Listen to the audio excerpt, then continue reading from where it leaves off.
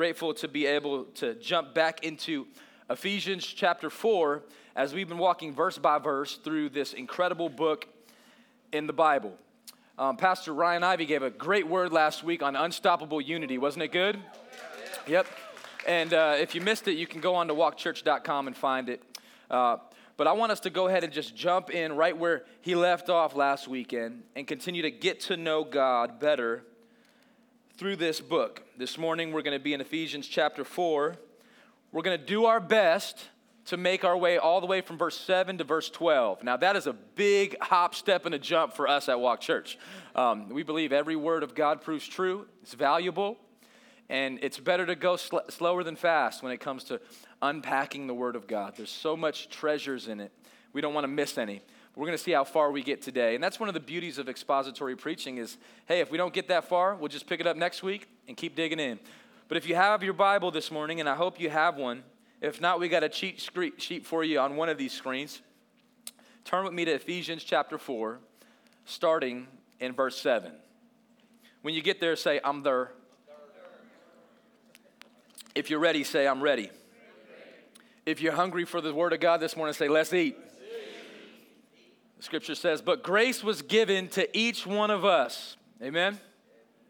Anybody receive the grace of God? But grace was given to each one of us according to the measure of Christ's gift. Verse 8 says, therefore it says, when he ascended on high, he led a host of captives and gave gifts to men. Verse 9 in parentheses, Paul is being our commentary this morning. He says, in saying he ascended, what does it mean but that he also descended into the lower regions, the earth? He who descended is the one who also ascended far above all the heavens, that he might fill all things. And he gave the apostles, the prophets, the evangelists, the shepherds, and teachers to equip the saints for the work of ministry, for building up the body of Christ until we all attain to the unity of the faith and of the knowledge of the Son of God, to mature manhood, to the measure of stature, of the fullness of Christ. Father, we just pray right now in Jesus' name, we ask for a deposit into our hearts this morning from the Word of God. Clarify the gospel again for us. Remind us who we are in Christ.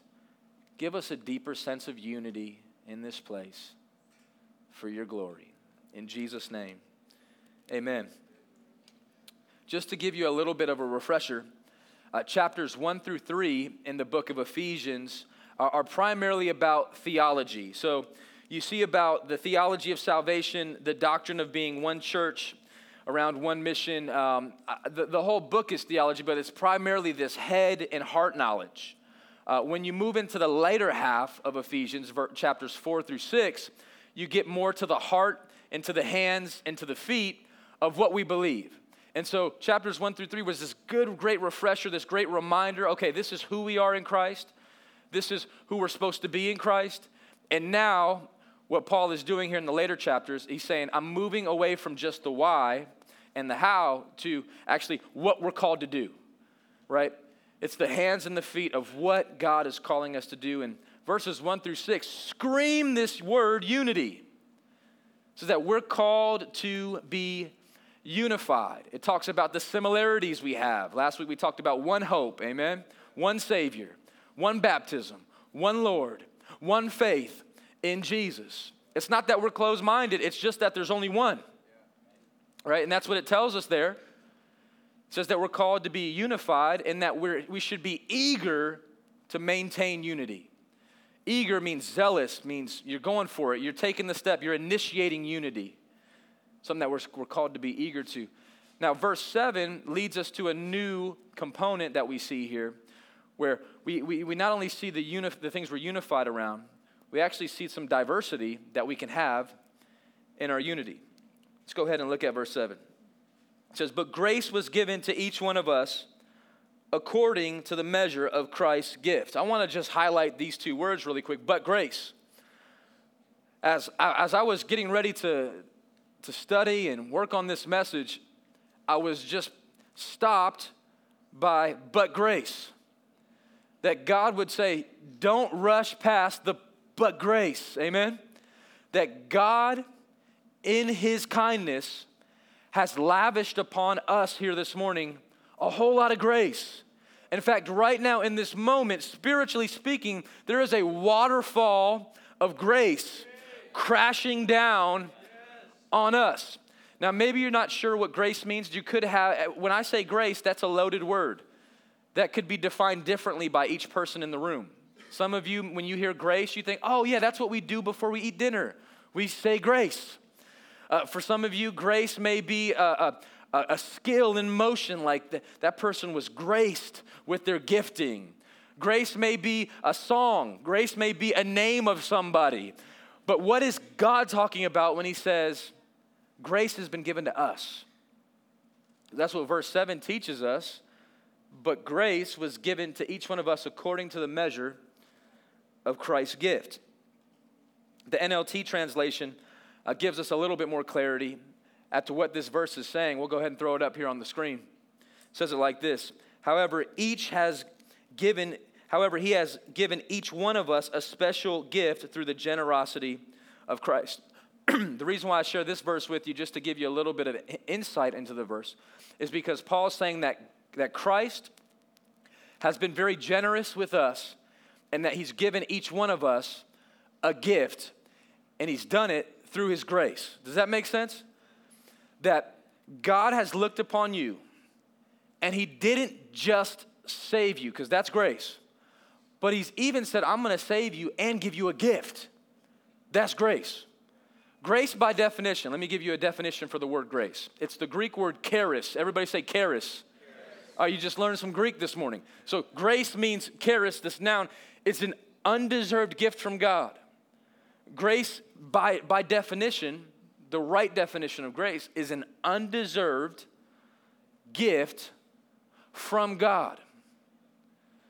That though we didn't deserve it, he still gave it. Amen? Like God doesn't say, I'm going to give you this grace if. That's not grace. Grace, by definition, is I don't deserve it. So some of you feel like you get into this place where you sinned again. And you're like, man, God, I don't deserve you to forgive me. You don't. That's grace. It's an undeserved gift from God. And grace should make us appreciate him so much more. I believe that in the scriptures, we actually see 3 different ways that God dispenses grace. That right now, the grace-giving, generous God who we just read about is giving out 3 types of grace, 3 undeserved gifts. All right, I want to walk you through these. These will be some theology for you. The first one is what we call common grace. That God right now gives common grace. And maybe you would say in your heart and mind, you say, man, prove it to me. All right, ready? 1, 2, 3, let's breathe. Did you feel the common grace? Did you notice how God just lets you do that? There are some people around the world that didn't wake up this morning. There's some people this morning that have not been able to enjoy the common grace of breathing. The reality is, right now, our sovereign God has a bucket load of common grace on this world, doesn't he? Think about it like this. Why does the ocean just go right up to the edge and not just keep going? Have you ever thought about that? Who controls that? Who controls that? How come all these bees around the bushes that are in the pollen right now making all of us sneeze don't just say, you know what? Let's just run up in Schofield and sting everybody in the church.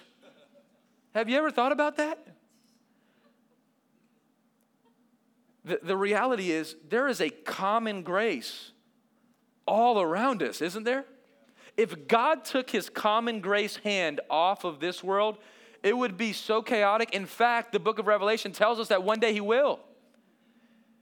Right? And one day, and on that day, the dogs are going to turn at you differently. And the waters are going to not stop at the right place. And the sun isn't going to rotate the same way. And see the common grace of God that he's orbiting everything perfectly for sinners. Like majority of people in Las Vegas have rejected Jesus. Like 90% of the people today don't go to church and don't care about it. They would actually think we're foolish for doing what we're doing here today. And God's still saying, I know, and I'm still going to wake you up. I'm going to still allow the cars to work. I'm going to still put the sun out on you. I'm even going to let you work your job. I'm going to even give you different space and different temporary pleasures. I'm going to give you restaurants. And all of that is common grace from God. That's God saying, even though you've rejected me, I'm still going to lovingly grace. For example, God could make it rain and make it keep raining until the rain kills all of us. He did that once, didn't he? Called a flood. We teach it in kids ministry, but it's probably not the most friendliest story. Noah's Ark. Is God saying, I'm going to stop giving so much common grace? But in the meantime, his common grace should make us appreciate him, amen? We should go there with people that don't know Jesus and be like, man, listen, God's being a whole lot of graceful to you right now. It would be best that you get to know him. That's one way that God dispenses grace in this moment today, just by the fact he's allowing us to breathe. But the second way is known as saving grace. Saving grace. We see saving grace on display in Ephesians 2, 8, and 9. Let's just go ahead and go back a year. Tell me if you remember these verses. For by grace you have been saved through faith. This is not your own doing. It's the gift of God. Not a result of works, so that no one may boast. You did not save yourself, friend. You did not earn your salvation. Hear me when I say that. And that's a good point to say amen. Because if you didn't earn it, you can't lose it. If you didn't work hard for it, you can't fall down the ladder that you worked for. The fact is, one day, God showed you not just common grace, friend, he showed you saving grace. Like you were sitting in your common grace. Hey, 2 people are clapping. I'm going to clap with y'all because I need this message for myself. I do. See, one day God showed you common grace. He woke you up. He even gave you ears that worked. And he gave you a mind that was able to comprehend. Not only that, he put somebody in front of you that shared the gospel, the good news.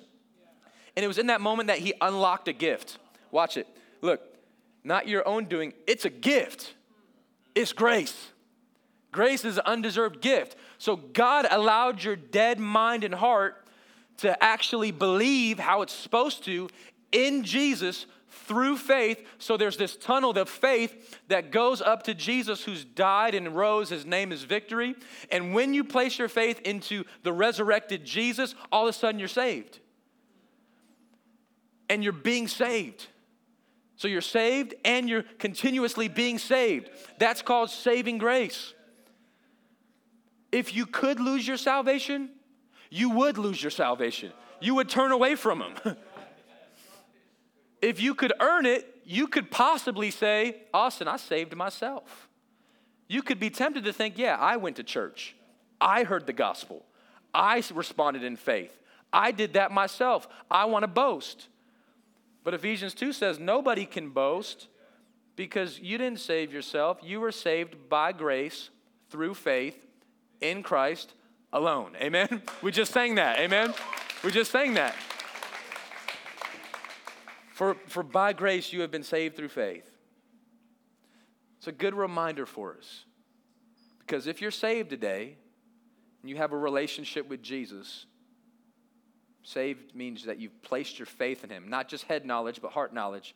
You've believed in your heart that Jesus Christ died on the cross 2,000 years ago, rose from the grave 2,000 years ago, is ascended into heaven, and is right now interceding for us on our behalf and will one day be coming back again. You've put your faith in that good news message, right? That all your sins are forgiven and you're completely free of that. If you put your faith in that message, you're saved by all those gifts. And so therefore tomorrow when you blow it again and you sin again and you fall into that temptation again, it's in that moment that you don't say, oh crap, I'm not saved. But it's in that moment that you remind yourself, no, I am saved. And let that grace be the thing that motivates you to get back on the horse and ride again. Amen? There's too many people getting kicked out by the enemy, getting stomped out by the enemy, and he's just saying, hey, you're not really saved. You're not really saved. So you messed up again. When our mess ups should just point us back to the cross. back to Jesus and lead us to repentance. It's his grace and kindness that lead us to say, no, sin, you're not even close. I love the song we just sang, right? Your love is so great and nothing compares. We got to get to this place where we start looking at sin, sexual sin, prideful sin, lustful sin, thievery, heart sin, mind sin, and we just start to think and just say, man, you're so weak compared to God.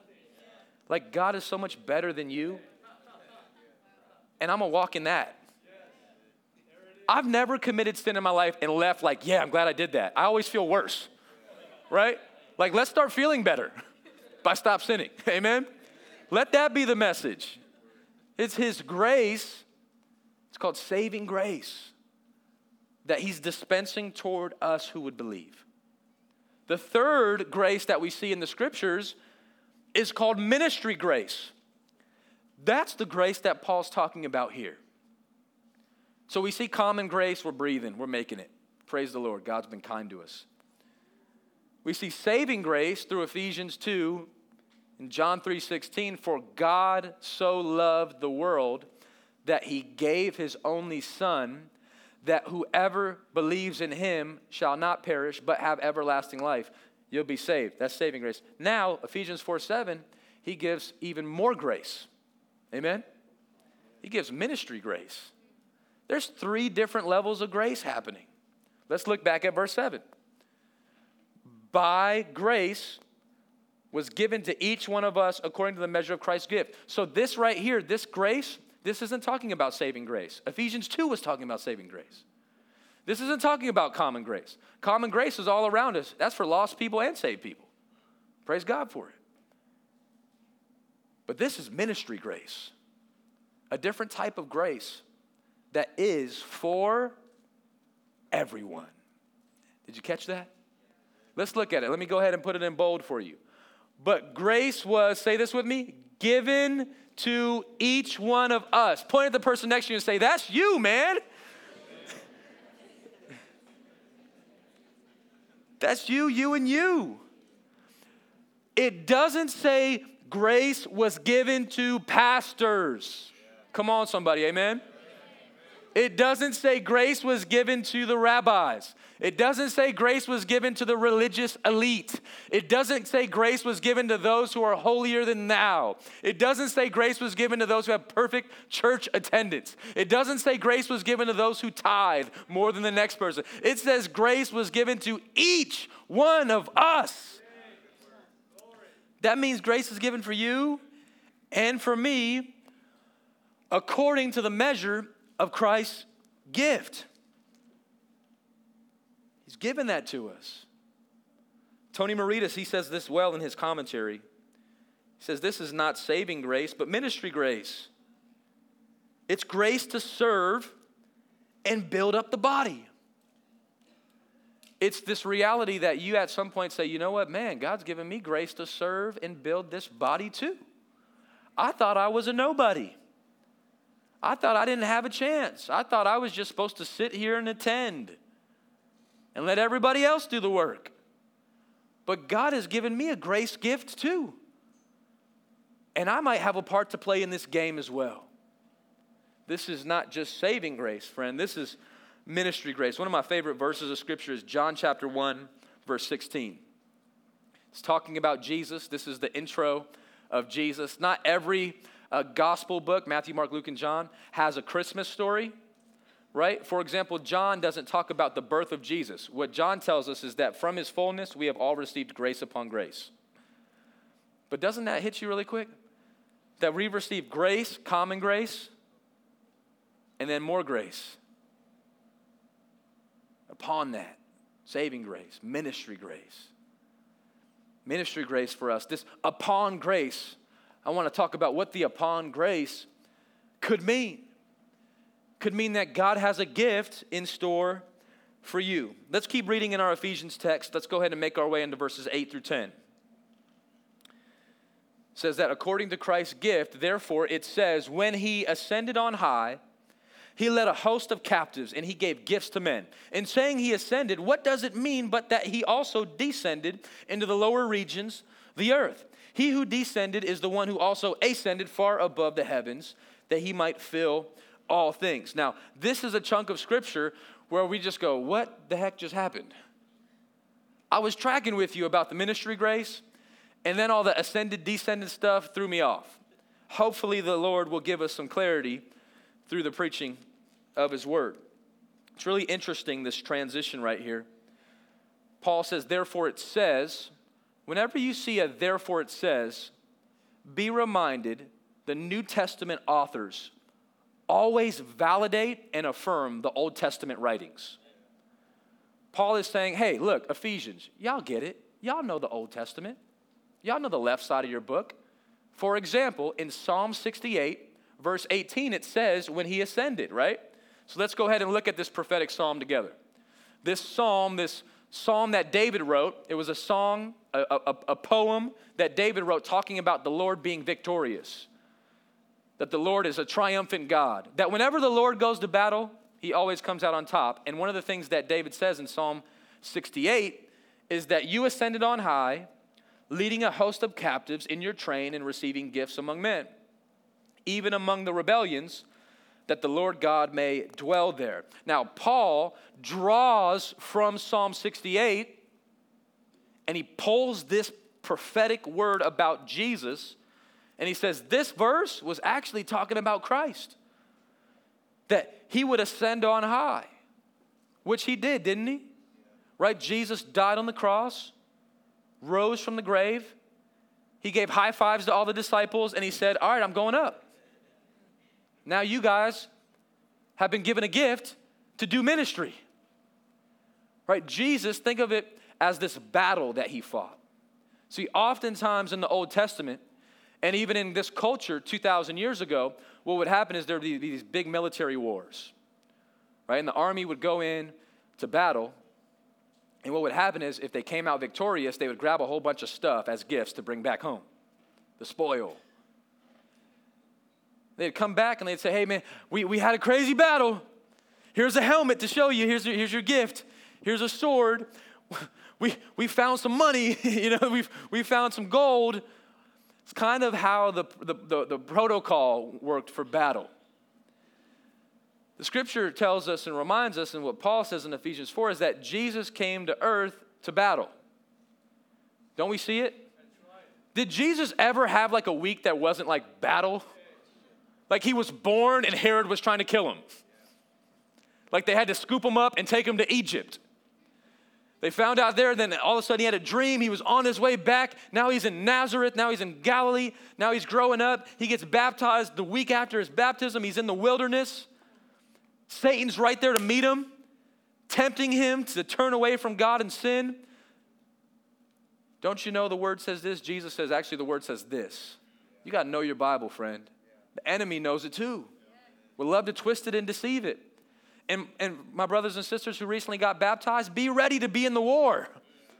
Literally the next day, Jesus was in the wilderness after his baptism modeling spiritual warfare. You should expect it. Have your sword out for battle. Jesus did, to the point where he was in the garden the night before he was betrayed, sweating drops of blood, in battle, in prayer, in this warfare. Jesus then would push through the battle. He would never give in, never be defeated. It's who he is. He would get crucified to the cross, dying a sinner's death. Right? All along, he's winning this battle. And then Jesus would rise from the grave. Happy Easter, amen. We're less than a month away from Easter. Let's get excited about this good news. Come on, right? He's risen. You can believe it. And what happens is he then declares victory over sin and death, and he begins to float up into heaven. He ascends into heaven. Now you would say, well, Jesus, where's our gifts? You did all that. Didn't you leave us any gifts? Paul's saying, heck yeah, he did. He's got gifts from the battle. They're ministry gifts. We see it here. You ascend on high, leading a host of captives in your train, receiving gifts among men, even among the rebellions, that the Lord God may dwell there. Let's look back at our verses in Hebrews 4. In Ephesians 4, right? So, you see Paul quoting this. He says, when he ascended on high, he led a host of captives. He gave gifts to men. In saying he ascended, what does it mean that he also descended into the lower regions? What that means, this is a largely debated scripture. Some believe that this means that Jesus descended onto earth, which he did, amen? Jesus first had to descend to humble himself to be a baby before he could ascend, right? Some would say into the lower regions of the earth means that Jesus went to hell. I don't quite know exactly what that's saying there. All I know of is if Jesus did make a quick stop in hell, it wasn't to be burned or to suffer. It was just to go give one extra stomp to the enemy, amen? Just like one extra like crush. Like, hey y'all, just give me a quick second. You know, like I told you, you're a loser, right? If Jesus stopped in hell, it doesn't say he went to hell. And some would say, oh, Jesus went there to snatch the keys of the kingdom. There's no verse that says that. Jesus already has the keys of the kingdom, right? In fact, when Jesus died on the cross, he looked at the thief next to him. He said, today you'll join me in paradise. So Jesus wasn't in hell for 3 days. Just know that. He descended onto the earth, and maybe he went even below that into the demonic Hades world, and it was in that time that he preached the gospel, stepped on Satan's head, crushed his head one more time, and then ascended in victory. That's who our God is. Does that make sense? So that's what Paul is saying there. He who descended is the one who also ascended far above the heavens that he might fill all things. So he quotes Psalm 16. And now Jesus, right, I want you to envision Jesus. He's now today on his throne. Now listen to me, church. What does the Bible often call the throne? The throne of? Grace. Oh, man. Yeah, come on, help me. The throne of? Grace.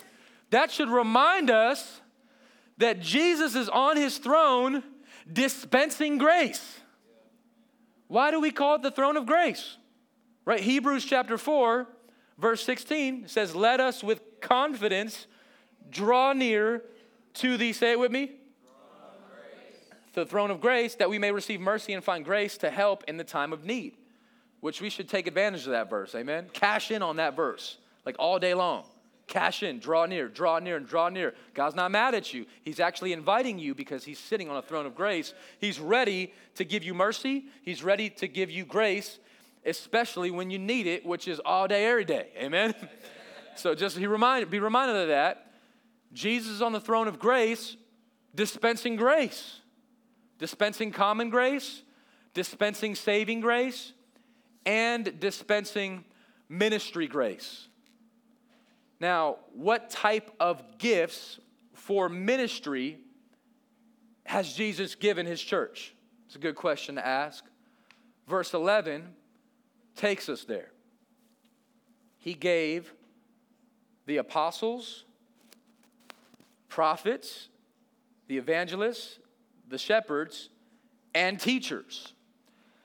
We see this here. We call it the APEST. Everybody say APEST. APEST. Apostles, prophets, evangelists, shepherds, and teachers. Let me talk to you really quick about the APEST.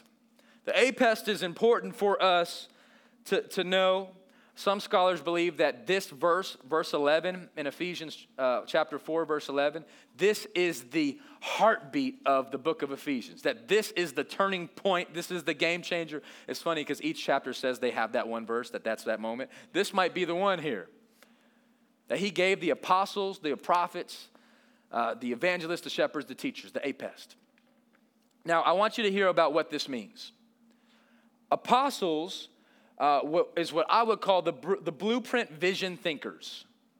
The apostles in the New Testament were the ones that were commissioned and sent by Jesus himself with the vision to get the job done. So these are the people that led on the front end. They would lay out the blueprint and say, okay, here's what it's going to look like to build this house. There's the door. There's the space. This is vision. Here's what we need to do. Here's what it's going to look like when it's done. Now, I'm not going to necessarily do it, but here's what it's going to look like. You have to have a vision, amen? Right? Proverbs says people perish without a vision.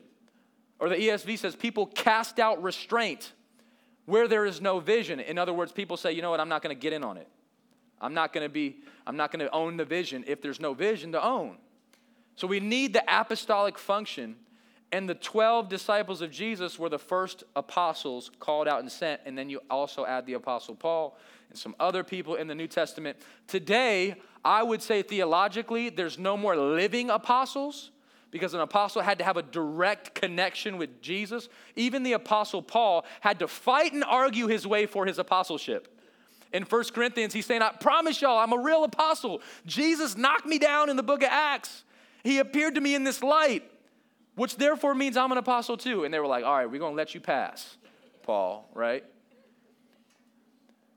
But that doesn't mean that the function of the apostolic ministry gift is dead, that the function of apostolic ministry, blueprint vision, is still very much alive.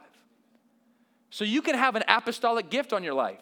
It means that you always just keep having vision and dreams and ideas. And like, man, I got this idea.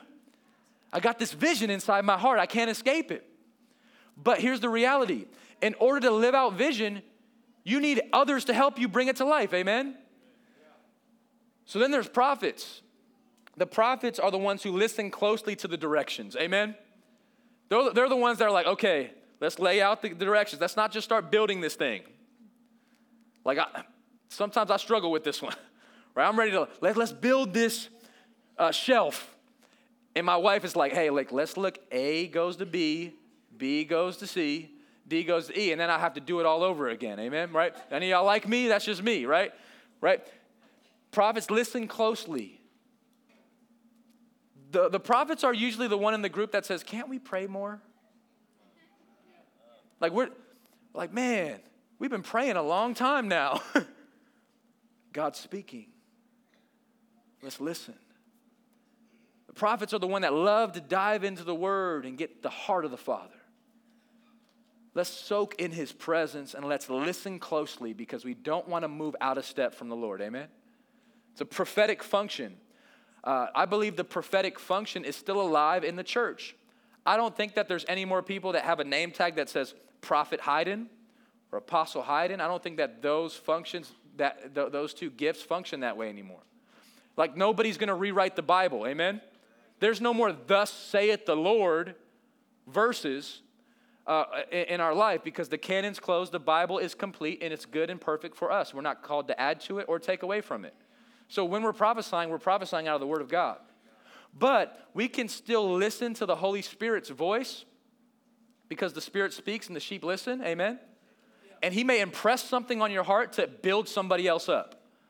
So when you give somebody a word, so for example, Pastor Dean, if you give a word to Pastor Dean, it's always to encourage and build him up and never say, the Lord told me this, but maybe you can say, I feel an impression from the Lord, this. And you can test that. And how do we test it? We test it with the word. If it doesn't build up and encourage, it's not from the Lord. If it doesn't align in some way with Scripture, it's not from the Lord. But if it does, share that word. There's been people throughout my Christian life who have came up to me and said, man, I just sensed the Lord just impressing this, putting this on my heart for you. It's a verse. And it was in that moment that I really needed that. Has anybody ever had a moment like that? Right? This could be a prophetic moment right now where people come up to me all the time and say, man, was that word for me? Because I felt like you're speaking right to me. There's a prophetic function today that God takes his word and accomplishes it. But next we have evangelists. Evangelists are the people in the group that are like, can we just stop praying and reading the Bible and go tell somebody already? Y'all know some people like that? They're like, hey, look, why do we even need to meet? Let's go into the city and let's go get more people. And the prophets are like, well, wait. The more people, we got to listen now. And the apostles are like, well, wait, we got to stick to the plan, y'all. We got a plan, right? The evangelist is like, the plan is to tell people about Jesus, right? They go gather the pieces, right? If you have a study where you got the apostle and the prophet there alone, right? They just got the blueprint and they're looking closely at it and they go, man, that's good. Yeah, that's good. That's a good word right there. Ooh, that's going to look good one day. Yeah, I liked how you built that. Yeah, I know. Yeah, it's pretty good. Yeah, that's it. That's all it will be. Let's go around. Good. That's good. That's how some of our Bible studies are. That's good. Man, that's good. Yeah, I like it. Yeah. No. We're not going to invite anybody else. Not going to invite nobody else. Let's just have our, that's good moment, right? The evangelist is like, time out. We need some more people here. Praise God for the evangelists in the room that want to get out and share the gospel.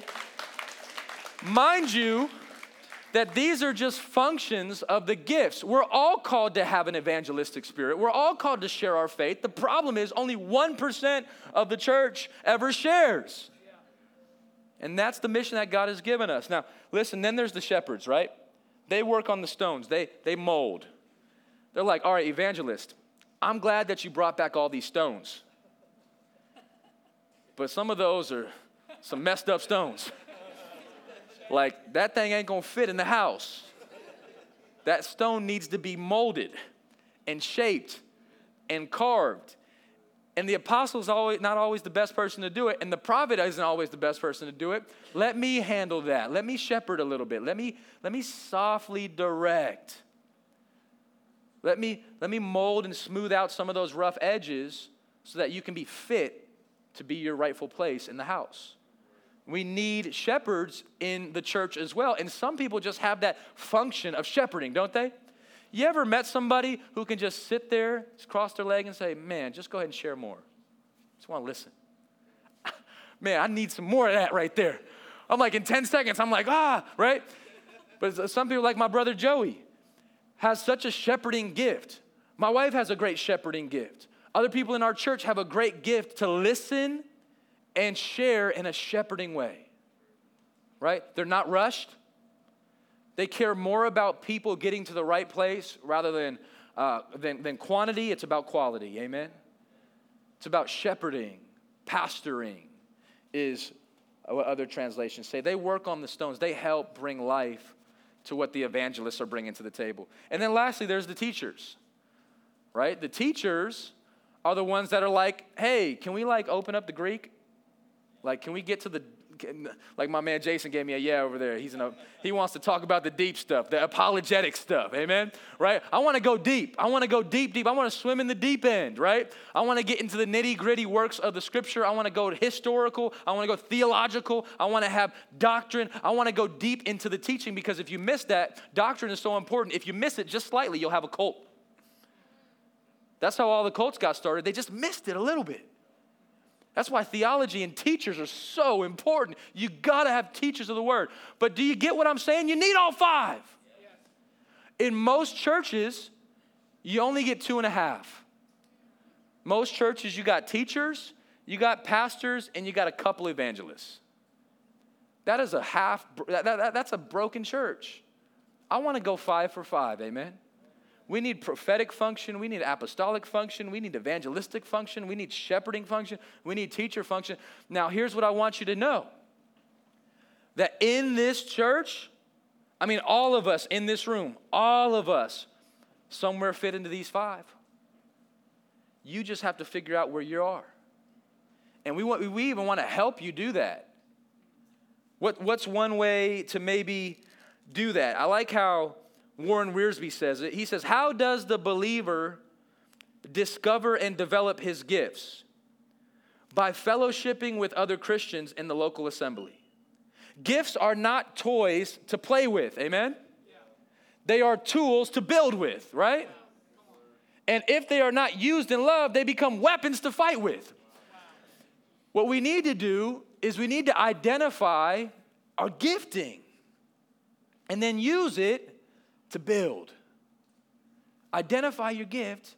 If you're more evangelistic, we need to let you be evangelistic. You need to be out sharing. Use that gift. If you're more teacher-like, we need to create space for you to teach because that's robbing our church of your gift if you're not using your teacher function. Right? If you're more apostolic and you got vision and dreams, we need to hear that. Like for me, I've had people come alongside me over the years, and I've just done this, right?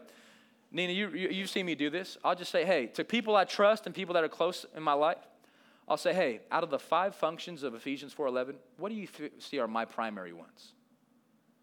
Where do you see it in me?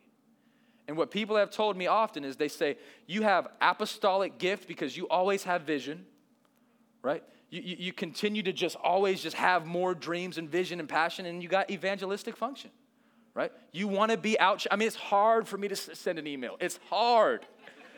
I'm just saying, it's a weakness I have to get better at, right? And there's other people that are much better at that, right? But for me, I've found that these are my 2 lanes I got to run in. I got to be out, and I got to have vision, because these are what I feel like the Lord. Now, other people have different function, and you got to use that gift. And sometimes it just takes coming up to somebody you love or trust, like one of our pastoral team members, and say, hey, you know me. I go to your charge group. What do you think's my primary? And if you don't have that answer, let's try to get there. Let's start praying about it, amen? Trying to figure out what that is, because I want you to know this. Each person in the room has a gift to bring to the table, amen? And each gift, I'll close with this. Each gift, it leads to verse 12, and I'm going to finish up. Man, I could go deeper into this, but we're just going to pause right there. We're going to jump back in next week, amen? Verse 12 says, all those gifts, the APEST, is there to equip the saints for the work of ministry. Now listen, again, who's the saints? It's a football team in New Orleans. No, I'm just playing. The saints is us. We are. Who's supposed to be doing the ministry? We are. Come on, say it with me. Who's supposed to be doing the ministry? We are. One more time. Who's supposed to be doing the ministry? We're called to equip the saints. We're equipping each other for the work of the ministry. It doesn't say that the APEST does the ministry. It says the APEST is equipping the saints for the work of the ministry. The word ministry is the Greek word diakonos. It's where we get the biblical word deacons. Its definition means to serve. Who's called to serve? We are. Amen? We're called to equip the saints, the church, for the work of serving, for building up the body of Christ. Amen? When we do our job, we function in our gift, we serve the church, we serve where God's placed us, man, we start building up the body of Christ to be a strong church, a strong house where evangelists can invite people, pastors can teach people, right? Prophets can pray, apostles can have vision, right? All that stuff can happen in the church, amen?